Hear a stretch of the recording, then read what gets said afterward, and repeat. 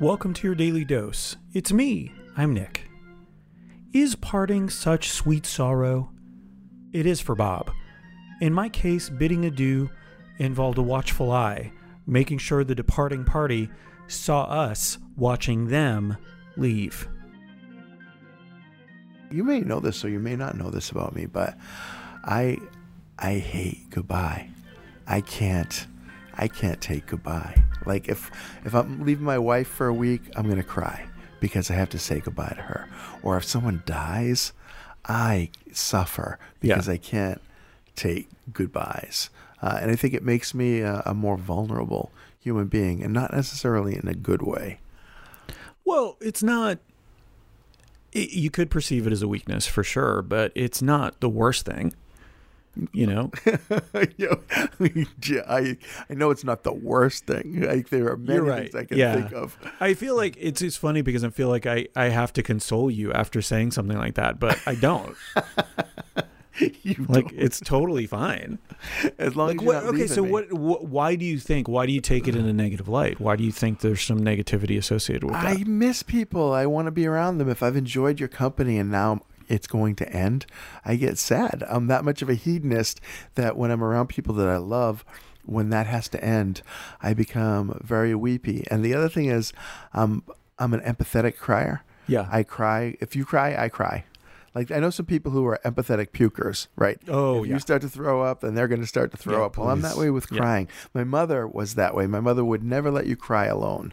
And I just find it oddly comforting that when I'm crying, someone else is crying with me. I don't want to bring someone down, but if they feel the level of compassion to feel my pain so much that they actually feel their own pain, that's someone that's relating to on a very human level. Yeah. And there's something kind of beautiful about it. And I don't think I did it consciously. I think it's just the way I am. So I'm not. Was your mom like that too? Oh yeah. Yeah. She was the original empathy crier. I'd leave her coming to Florida from Massachusetts, and I'd start to cry because I'm going to miss her. This is my goodbye, right?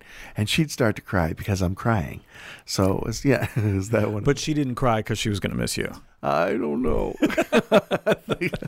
Thanks for making me insecure about that. It's just that's the way it goes. You know, moms and goodbyes, right? Mom had some rules for goodbyes, like when people were leaving our house, especially if they were guests, that you had to walk them to their car. Oh. You had to stay outside while their car started and as they drove away. Interesting. Yeah, so pre cell phone, like you had to make sure they were fine. And so, like, if they got as long as they're on your property, you're like, once they're off your property, hey, out of sight, out of mind. They're driving away. They have a pretty good chance of making it home now. We can go back in. You know something? It's funny because when you leave here, I usually walk you out to the car. But I usually turn around before you've even started your engine and head back inside. Well, I also have a cell phone. So if any trouble came up, I could also walk up to the door. I don't expect you to wave until I leave. But now, did she impose that rule on everybody? Did she say to you, well, come on, everybody, out on the sidewalk. Joe's leaving. Yeah.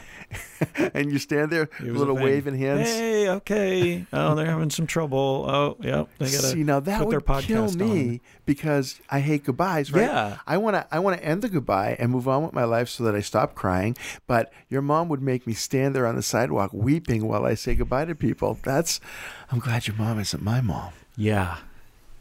Although we could have been brothers.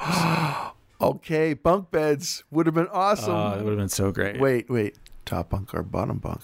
I would let you. You're the eldest. I am. So you would pick first. Okay. Yeah. All right. I would probably pick bottom bunk now because I'm 58. We're still living together. Yeah, I would do that. Makes me think of Step Brothers. You know? Oh yeah. That was just beautiful adults being able to hang out like little kids. I like that. What a beautiful description of what Nick and I do here at Your Daily Dose. Adults hanging out like little kids. Let's face it, friends, maturity is highly overrated. I don't mind growing older. I just refuse to grow up. It feels like a trap. And I don't want anything to wipe the mystical stardust out of my eyes and my heart. Or yours.